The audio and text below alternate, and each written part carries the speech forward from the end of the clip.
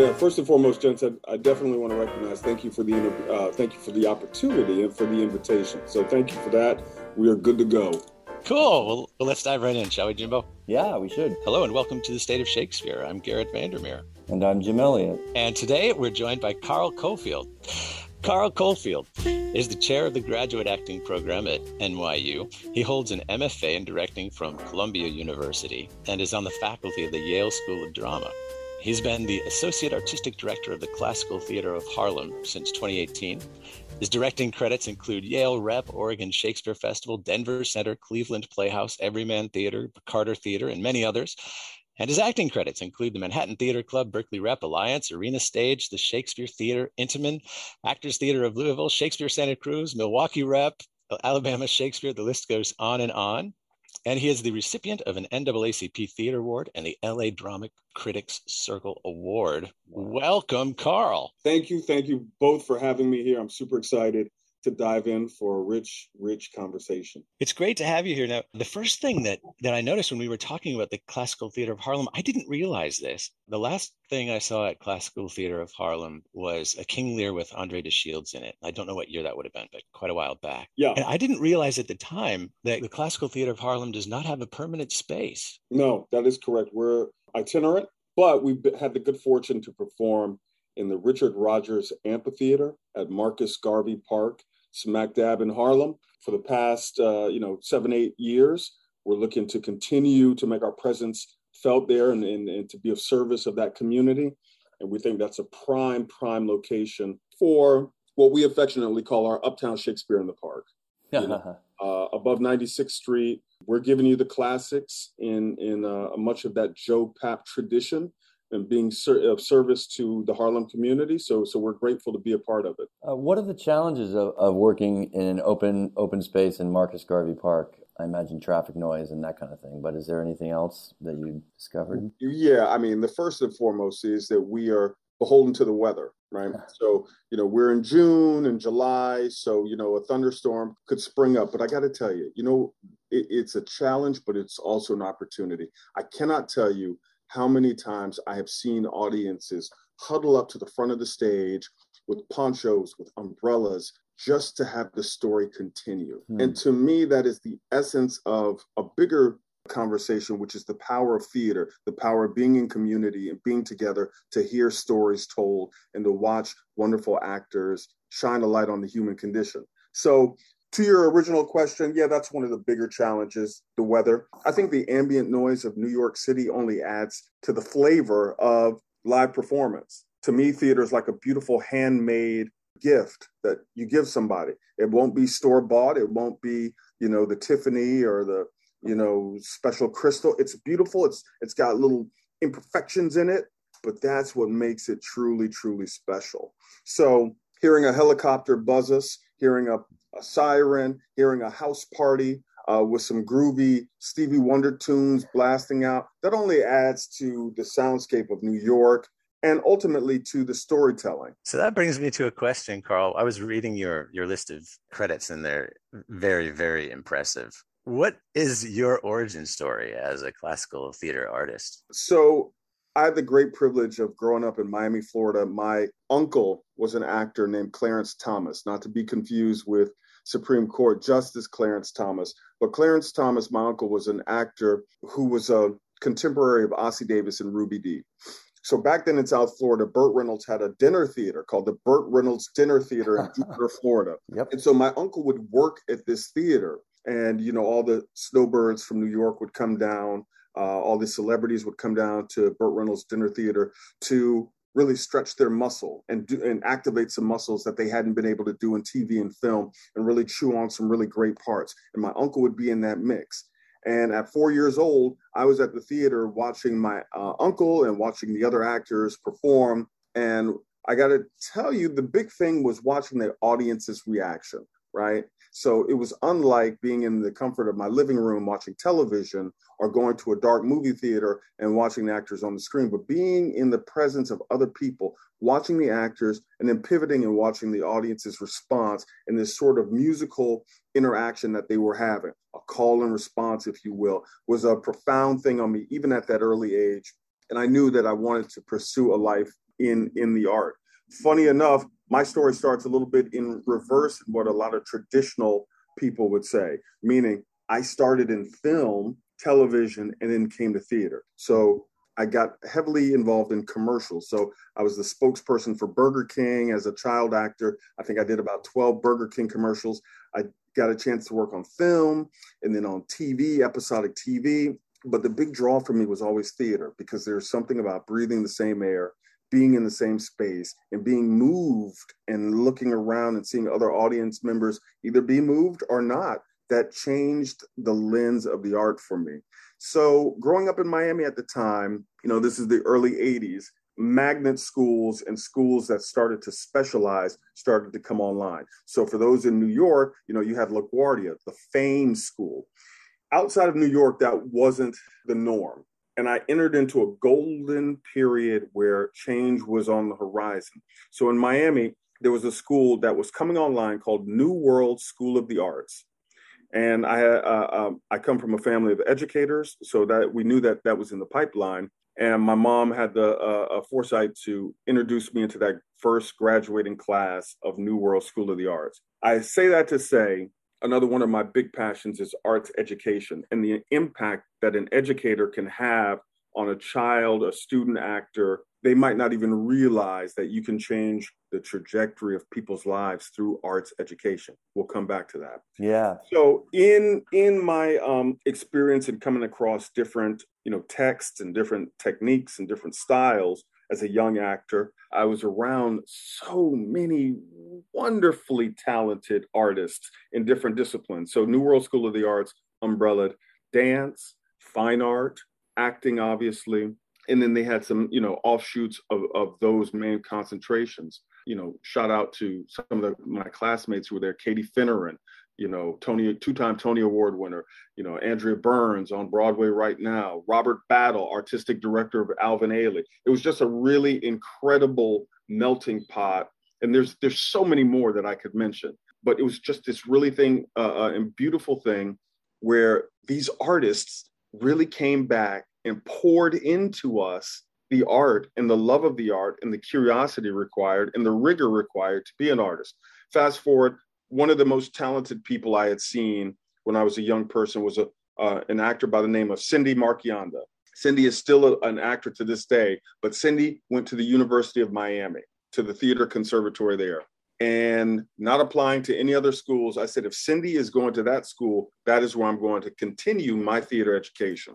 The stars aligned. I had the ancestors provided a way for me, and I did wind up at the University of Miami Theater Conservatory, which at that time was built on the North Carolina School of the Arts training model. Here again, a theme emerges. I encounter some fantastic arts educators. One man in particular named Mel Schroeder, who was a company member at the North Carolina Shakespeare Festival and, all of these incredible theater festivals. In our third year of our conservatory was when we were scheduled to go into Shakespeare or Greeks. And I remember having an allergic reaction. And I said, I'm going to leave Shakespeare alone because he hasn't messed with me and I won't mess with him. But here again, I had an arts educator who saw more in me than I saw in myself at that time and encouraged me to go forward and said, no, you can bring your story to Shakespeare and have a rich dialogue with one another. And so I bought in. From University of Miami, he persuaded me to go to the Royal Academy of Dramatic Art to study over there. Had a wonderful time, but learned that there was a value in the American way of how we approached Shakespeare that was equally valid and equally as holistic as the European model. Fast forward to New York. After graduating conservatory, I come to New York. And the biggest thing that had a stamp on my journey was I had the great fortune of being a company member of John Houseman's acting company. For those who are not familiar with the company, the Twitter version is John Houseman and Margot Harley took the first graduating group of Juilliard students and felt it was vitally important that they take their talents and their classical training and go out into rural areas across America and share the gospel of theater. And so what they did is they plucked students from top theater conservatories and Juilliard and Yale and NYU graduate acting and put us all on a bus together. And we went everywhere, high and low: Billings, Montana, San Antonio, Texas, California, Florida, and everywhere in between. And we got a chance to do classical, and we also got a chance to do modern work. So we were in rep. And I know a lot of people will say, well, what is rep? Because it's going, there are not a lot of rep companies around because of the economics of what it means to be able to be a rep company. But that was a truly pivotal moment because, I went from acting Shakespeare in a educational thought exercise to really putting it into practice. So every night I was doing Henry V, and I was saying once more into the breach, dear friends. And then the next night I was doing a brand new world premiere of a Lynn Nottage play. So it was an extraordinary time and a truly valuable experience for a young actor. And I'm proud to say the acting company is still here. The new artistic director is Kent Gash, a gentleman who I owe a tremendous debt of gratitude, who was at Alabama Shakespeare Festival and invited me down to be a company member there many moons ago. But all of this ties in together. So I think over the course of the time we speak here, there are going to be some recurring themes that pop up. But to your original, Garrett, the original question, my origin story, that's it in a director's cut, not abbreviated version. Well, I mean, I love the through line of that idea of the interaction between, starting with Marcus Garvey Park, the interaction between the audience and the world around you and the actors, and then how you discovered that at 4, and then all the way to the acting company spreading, as you said, the gospel of theater to these small rural communities. There is a through line to that, as you said, and it's the through line that I know that I love, and I can't speak for Garrett, but certainly it's what makes me love live theater so much. For sure. Yeah, absolutely, Jim. So, Carl, one of the things you said struck me. You said that when you were first had the opportunity to do Shakespeare, you said, Shakespeare hasn't messed with me and I don't want to mess with him. And that brings up a big question. We want to talk about your upcoming production of Twelfth Night, and we'll talk about that in a minute. But just on this theme of big questions surrounding Shakespeare, we recently interviewed Keith Hamilton Cobb, and he really challenged some of our assumptions about Shakespeare and classical theater. And he and some other guests, including Susan Hayward, have even questioned whether we should be performing Shakespeare in 2022 and beyond. And I know that as the Associate Artistic Director of the Classical Theater of Harlem, these questions that have been bubbling around in the background for decades, all of a sudden are coming to a head. What's your reaction? Well, I will say I'm of 2 points of view. For me, I would say, how are we engaging in Shakespeare in the 21st century? How? When I was coming through theater school, the great assumption was Shakespeare is so great that you can poke, prod, put it on the moon, put Shakespeare underwater, and if you were dramaturgically sound, it would still hold. And I'm a troublemaker, and I like to push theories and press against them and see if they are valid. And for me, in the 21st century America, it is vitally important that we look at it through a different prism, a more inclusive prism. So I would say, yeah, I don't know if I need to see an all male, all white male presenting version of anything. To me, it is far more richer to reflect the world that we live in and say, we're not changing the language at all, but do we get a different resonance if we see a multi-cultural production?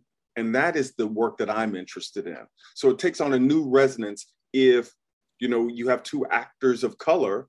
For example, in Twelfth Night, if Malvolio is a man, a Black man, and you also have Toby Belch and Mariah and everybody else being of color, then we introduce classism, right?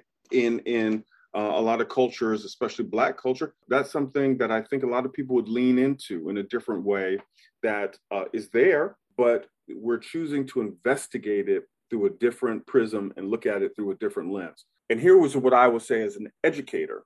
I think it's vitally important that we understand what's come before us, and then we accept what is useful for us moving forward, and then we can reject what we don't like. What I do think is important is that actors learn how to grapple with heightened language and thick rhetorical ideology and how to make your way through thorny texts.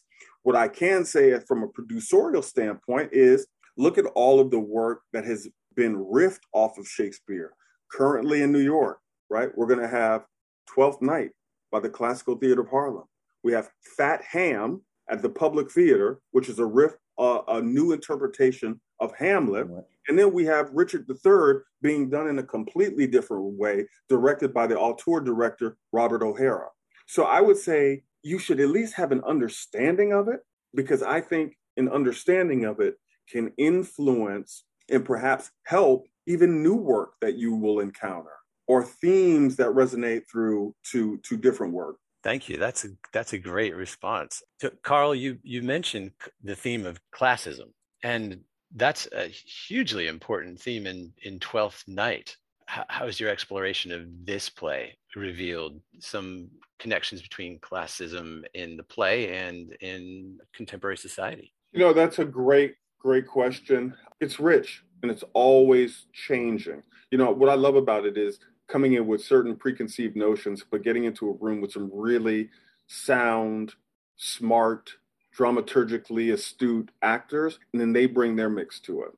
So I have been reading it for a year, putting my sort of things on it, but then they get into the room and it can be something as subtle as the way they say a word to give status to themselves, especially in the Malvolio track, right?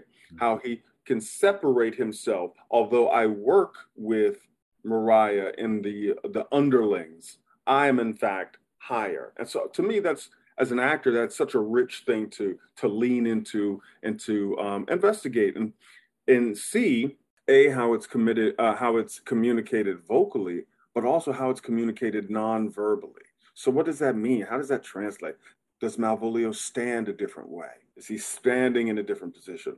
And all of these rich sort of Michael Chekhov psychological gesture type things can really inform how this theme can reverberate throughout the play. How does Mariah move through time and space? That's not really answering your question particularly, but that's one of the things that excites me as a director as we world build this Illyria. Because our Illyria is going to be, dare I say, quite different from a lot of other Illyrias that people have come across. And that's exciting for me and something that whenever I build work, I build it for the 13-year-old version of myself. And the 13-year-old version of myself is super excited to see this Illyria. Well, so Carl, that something that you were talking about is building your own Illyria, and your Illyria is going to be quite different. And my understanding for the Classical Theater of Harlem, Twelfth Night, is you're going to be using VR in some of it. Is that accurate? Yeah, that's correct. So mine is set in an Afro-futuristic world. So it's definitely ahead of where we are in time now. But my approach to Orsino as being a bachelor who can have everything that he wants in his dukedom, to me, I don't think it's that big of a stretch to look at an Elon Musk or a Jeff Bezos and say, if I could have everything I want in this world except this one woman's adoration, how could I manifest that? And so for me, we drop into Illyria, where Orsino has created the perfect, for my Star Trek fans out there, the holodeck, right? So it's a perfect VR world. He's created the dancing, he has the hors d'oeuvres, the champagne is on ice, and then he can create a hologram of this woman. And, we live in a world now where Siri and Google and Amazon and Alexa can almost get you there, but then there's sometimes a breakdown in something that doesn't quite do it. Right. And so for me, when we launch into music, be the food of love, play on, the hologram starts. Oh, she's almost there. He can pipe in her perfume, Chanel No. 5. We smell it. It's growing great. She's almost there. And then the internet lags. Right. And it stops. And then, of course, as Shakespeare, the text guides us to say, enough. It's not so sweet now as it was before. But also there's a dark side to technology, as we're always learning, So how is VR used also? Because we torture Malvolio. We torture him with VR. So what is the antithesis of the pleasure, right, would be the dark side and the pain. Mm-hmm. Malvolio says, you've locked me here in this VR world. Yeah. So we have I'm fortunate to work with some really brilliant designers. So we have projections. We have, it's a pretty amazing design team. that's the type of Illyria I'm interested in. Well, I mean, first of all, I've always loved the name Illyria because it is so fantastical and dreamlike, and it lends itself to be anywhere. I mean, that speaks to what you were saying about Shakespeare, is that it is flexible, and you can poke and prod it, and you can put it under the sea, and I still think that's true. As an educator, I totally agree with you. Heightened language, those long rhetorical passages, and just being able, if you can get your mouth around the words of Shakespeare, everything else is, I call it the Olympics of acting. Back to Twelfth Night, the other thing that I hear is, as we know, Shakespeare liked to cross-dress his characters, and the pants roles. Viola is a pants role. That takes on a really interesting meaning in today's day and age. And how are you addressing that at all with Twelfth Night, or? I think here again, I think Shakespeare is ahead of his time. Like he sort of like envisioned this world of what would happen. Here's where I stand on that. I think Shakespeare is very clear and very astute because we have Viola basically birthed from the sea. She washes up on shore, and her first assessment is, where am I? What am I going to do? And then her wit and her mind work so quickly to assess the situation and realize I'm in danger as a woman here. So with that quick assessment, she fully comes to realize I need to change how I am viewed, how I am seen, right? What else about this world of Illyria? We quickly understand that Illyria is a world that has a currency for music and wit. If you are in possession of these two commodities, you can excel. And she's a master at wit. Mm-hmm. The only person, in my humble opinion, who sees, going back to that recurring theme of seeing and really being seen, is Feste. Feste is blessed in both of these currencies, and in my understanding and my dramaturgy, gives him access to two very distinct houses, Olivia's and Orsino's court. He seemingly can go anywhere he wants because he's versed in that. Any other person is stopped in their tracks at the gate. So the cross-dressing part for me is something that I didn't lean too heavily in, but really focused on realizing that there's a danger in this world to be seen as a single woman. And I think that's still very true, unfortunately, even today. Yep. That will resonate with certain audiences, that if I present a certain way, I am in less danger. Well, yeah, and so the danger of the world causes her to make choices, one of which is dressing like a man. Right. Or presenting in a certain way. Right. I think I love the way you phrase that, Carl, presenting in a certain way. And I think that makes for just a much richer way of looking at it, as opposed to pigeonholing it into, like, I have to dress like a man. So it sounds like you have a thing for Malvolio. Tell me about that. Well, I think there's, as you get to know Malvolio even more, you can play him as sort of just the clown or, whatever. But I think it's much richer to look at him holistically and say, when you get to that moment where he says, why did you do this to me? I was just trying to do my job. Yeah. That can land in a variety of ways. But I think if it's done right, it has the potential to be heartbreaking. Absolutely. And what's fascinating to me at the end of this comedy is we have some marriages as usual, right? But we also have some people who are left out in the cold. I mean, and who have been taken advantage of or acted like. So there's Malvolio, there's Aguecheek, who's been used and just tossed. And then there is Feste. Yeah. Yeah, and I would say for Malvolio, of the three that you mentioned, I think this is probably the newest. I don't want to prescribe it, but I think this is the newest feeling for him. He's never felt this way. I mean, I think that, you can craft his exit 1,000 different ways to tell 1,000 different stories. Mm-hmm. Is there's one version, does he run off in tears? Does he stride off? Does he return with a weapon? Like you can craft it 1,000 different ways and achieve, storytelling. Feste for me is interesting too, because I think Feste, at least in my understanding of the character, is a loner and sort of drifts and really takes a really mean turn and says, I did it because I could, because it was fun. Yeah. I bullied you because I could. And, when I look at Feste, I really think of, you marvel at the wit and the pithy responses, but it's like having dinner with Richard Pryor, George Carlin, or Lenny Bruce, when you see him, it's great. I don't know if I want to have a 3-hour dinner with him because it has the potential to get pretty not as fun as I imagined. It could be dangerous. It could be dangerous. I'm just saying. Yeah. Okay, who do you not want at your dinner table? Yeah, because at first, the first 10 minutes is going to be great, telling jokes, but then when you drill down in it, they live in a probably not so bright place. Down deep. Yeah. So I think that's an interesting take. The VR sounds fascinating, and I believe you are interested in talking about Act 1, Scene 5 a little bit. Yeah. Late Act 1, Scene 5. Are you? Yeah, when they get down to sort of brass tacks, recurring theme of being able to really see people. Yeah. When we get into the honorable lady of the house, which is she? And they're hidden behind veils. It's Olivia and Mariah are hidden. Exactly. So Viola is not only a stranger in a strange land. She's doubled down because she's now doesn't really know who she's supposed to talk to. Right. So the confusion, but here again, the wit kicks in, and she's able to ascertain who she needs to talk to. But then it probes even deeper because later on in the text, she says, "I see you for what you are," right? And then we start really seeing the essence of people.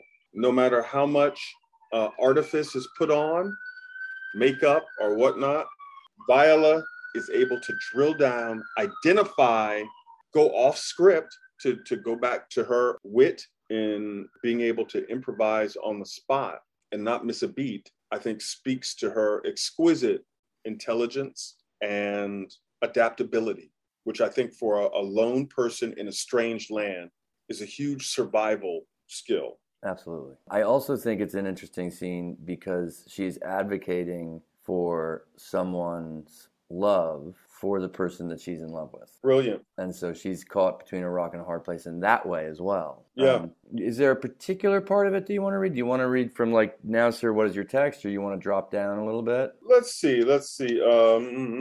Olivia sort of says, "Oh, sir, I will not be so hard-hearted. I will give out divers schedules of my beauty. I shall be inventoried and every particle, utensil labeled to my will as item to lips, different red, and item to gray, blah, blah, blah." And then we get to Viola's response, which to me is the catalyst for all of it. So looking here at Viola, beginning with, "I see you what you are. You're too proud. But if you were the devil, you're fair. My Lord and Master loves you. Oh, such love could not be recompensed, but you were crowned with the non-parallel beauty. How does he love me?" And she says, "With adorations, fetal tears, with groans that thunder love, with sighs of fire." Said, "Your Lord does know my mind. I cannot love him. Yeah, I suppose him virtuous, and know him noble, of great estate, of fresh and stainless youth, and voices well divulged, free, learned, and balanced, and in a dimension, shape of nature, as gracious person. But yet I cannot love him. He might have took his answer long ago." And here we get to my favorite parts, when Viola starts talking about what true love is and what she would do. "If I did love you in my master's flame with such a suffering, such a deadly life, in your denial I would find no sense. I would not understand it. Why? What would you? What would you?" And she says, "Make me a willow cabin at your gate and call upon my soul within the house. Write loyal cantons of contented love and sing them loud even in the dead of night. Halloo your name to the reverberant hills and make the babbling gossip of the air cry out, Olivia. Oh, you should not rest between the elements of the air and earth, but you should pity me." Beautiful. Yeah. I mean, to me, that is just the bee's knees. I mean, it's a great description of love, and given her situation, it's a great thing for an actor to play. For sure. And again, to your point, after she says that, Olivia's language changes completely. I mean, listen, if we're just studying it, right? Olivia has been very articulate up to this point, speaking in massive phrases. She's thunderstruck and starts almost in monosyllabic terms. Yeah. She's speaking like a sentence here. She is just gobsmacked at the brilliance of this young person. And you might do much. Yeah. That's all she can come up with. Yeah. Just super, super cool. Yeah. And then to me, the mirror of it is when Orsino is going on about how men love. Right. And then And Viola has to check him. yeah, he's saying it to the woman who loves him, even though he doesn't. Yeah. And then she's able to weave this story so well and keep him on the hook that something happens in that moment too. Yeah. But Yeah, thy sister of your love, my boy. I'm the only son or daughter, whatever she says. right. But Right. Well, and then happens. yeah, he feels a little. He's like, wait a minute, what's going on with me here? Yeah. What like, am I feeling? Whoa, I shouldn't be feeling this. Yeah. It's rich. And it sounds like what you're doing at the Classical Theater of Harlem. So many delightful things that you're bringing to it from your perspective that it's just going to be just a beautiful, rich experience for those people who are attending it. We hope so. I don't need to put too fine of a period on it. We're coming out of some dark times, and the privilege to gather again, to be in community, to laugh, to cry together is something that, I don't want to make too light, but that's some medicine. That's some medicine for our souls that we all need. And to be able to serve in a small capacity, our community in Harlem and New York at large is a real privilege. And I don't want to overlook that or make too small of a point about that. That's a real privilege. It is, absolutely. And it goes back to those formative years of yours, sitting in the audience at the Burt Reynolds Theater and seeing that community. And I think that that's, needed in this day and age. It's one thing to sit in your room and watch Netflix. It's another thing to go to a theater and have 3 people behind you, 4 people in front of you, and their reactions are different than yours and challenging to you perhaps, or uplifting. What else is going on with the Classical Theater of Harlem this summer? It's 12th night. Is there anything else happening? 12th night is our biggest thing. We begin rehearsals June 6th, and then we open July 7th, I believe. You can, check out all the information at cthnyc.org, cthnyc.org. And we're really looking forward to getting back to it. We have an extraordinary cast. We have extraordinary designers. Now we want those extraordinary audience members to come pack it. It's completely free. There are no barriers to entry. If you show up, you will see our production. Afro-futuristic 12th night at the Classical Theater of Harlem this summer. That's right. Complete with virtual reality and the ambient sounds of New York City. That's right. To add a little more flavor. Yeah. Excellent. Well, this sounds fantastic, Carl, and thank you for joining us on The State of Shakespeare. It's been a real pleasure to hear your thoughts. Pleasure's mine. Thanks for the invitation. Carl, thank you so much. Pleasure's mine. Thank you. Hope to see you soon. And break legs with your production. And thank you for listening to The State of Shakespeare. So yeah, as an educator, how's it going for you? What you said earlier is my entire thesis on training these students, which is American Shakespeare can be done and is vital. Only, though, if we allow ourselves to be American in approaching Shakespeare. Sometimes the results are just astonishingly beautiful. No, I'm with you on that. When that permission is given, extraordinary things can happen. Magic can happen. Yeah. And for me, when I work with actors too and give them permission, that not everything in Shakespeare is precious. Let's be clear about that. Yeah, Everything's precious. It can be dirty. It can be. Don't hold it in such high esteem that we're scared to step into it. Treat it like you would. I don't know. Let's do an exercise. Treat it like you would. I don't know, a mammoth. Yeah. And let's see what happens, because I think that's closer to what it is. I couldn't agree more. It's just that they get freaked out about the language and the words, but if you obviously you have to do the work of understanding the language. Right. That's the extra hurdle you have approaching Shakespeare. But once you understand what you're saying, bring yourself to it. Sky's the limit. Then we do everything that we're trained to do. Yep. Operative words, thinking in thoughts, no midline pauses, all the basic stuff that, but then when you put your true self into it and you really stand in it, it just hits differently. It just hits differently. If you got a kid from the Bronx, how does this happen in a Bronx barbershop? Show me that version. Yeah, exactly. As opposed to in Elsinore, which is, how do you, I don't know what Elsinore is, but. No. When I had the privilege of working at the Oregon Shakespeare Festival, that's what I was interested in. My thesis on that was, before Henry V becomes Henry V, he learns, right, between these two fathers, one being Falstaff, of course. Mm-hmm. Mine was, does he learn from a black man a la Elvis? They say Elvis learned the music from this black man. Mm-hmm. Later in his life, he's been known to make some very racist comments. Mm-hmm. To me, that encapsulated the whole moment when Henry V ascends to the throne, and you're at the coronation, and Falstaff is there, and he says, "I know thee not, old man." Yep. And I think when we introduced it to our company, people understood that, and they were like, "Oh, that's how he's thinking about it." Yeah. Again, that's the human nature, and I think how's it going as an educator these days with all the things that are going on in education? It's a challenge, as you know. It's a challenge. Yeah.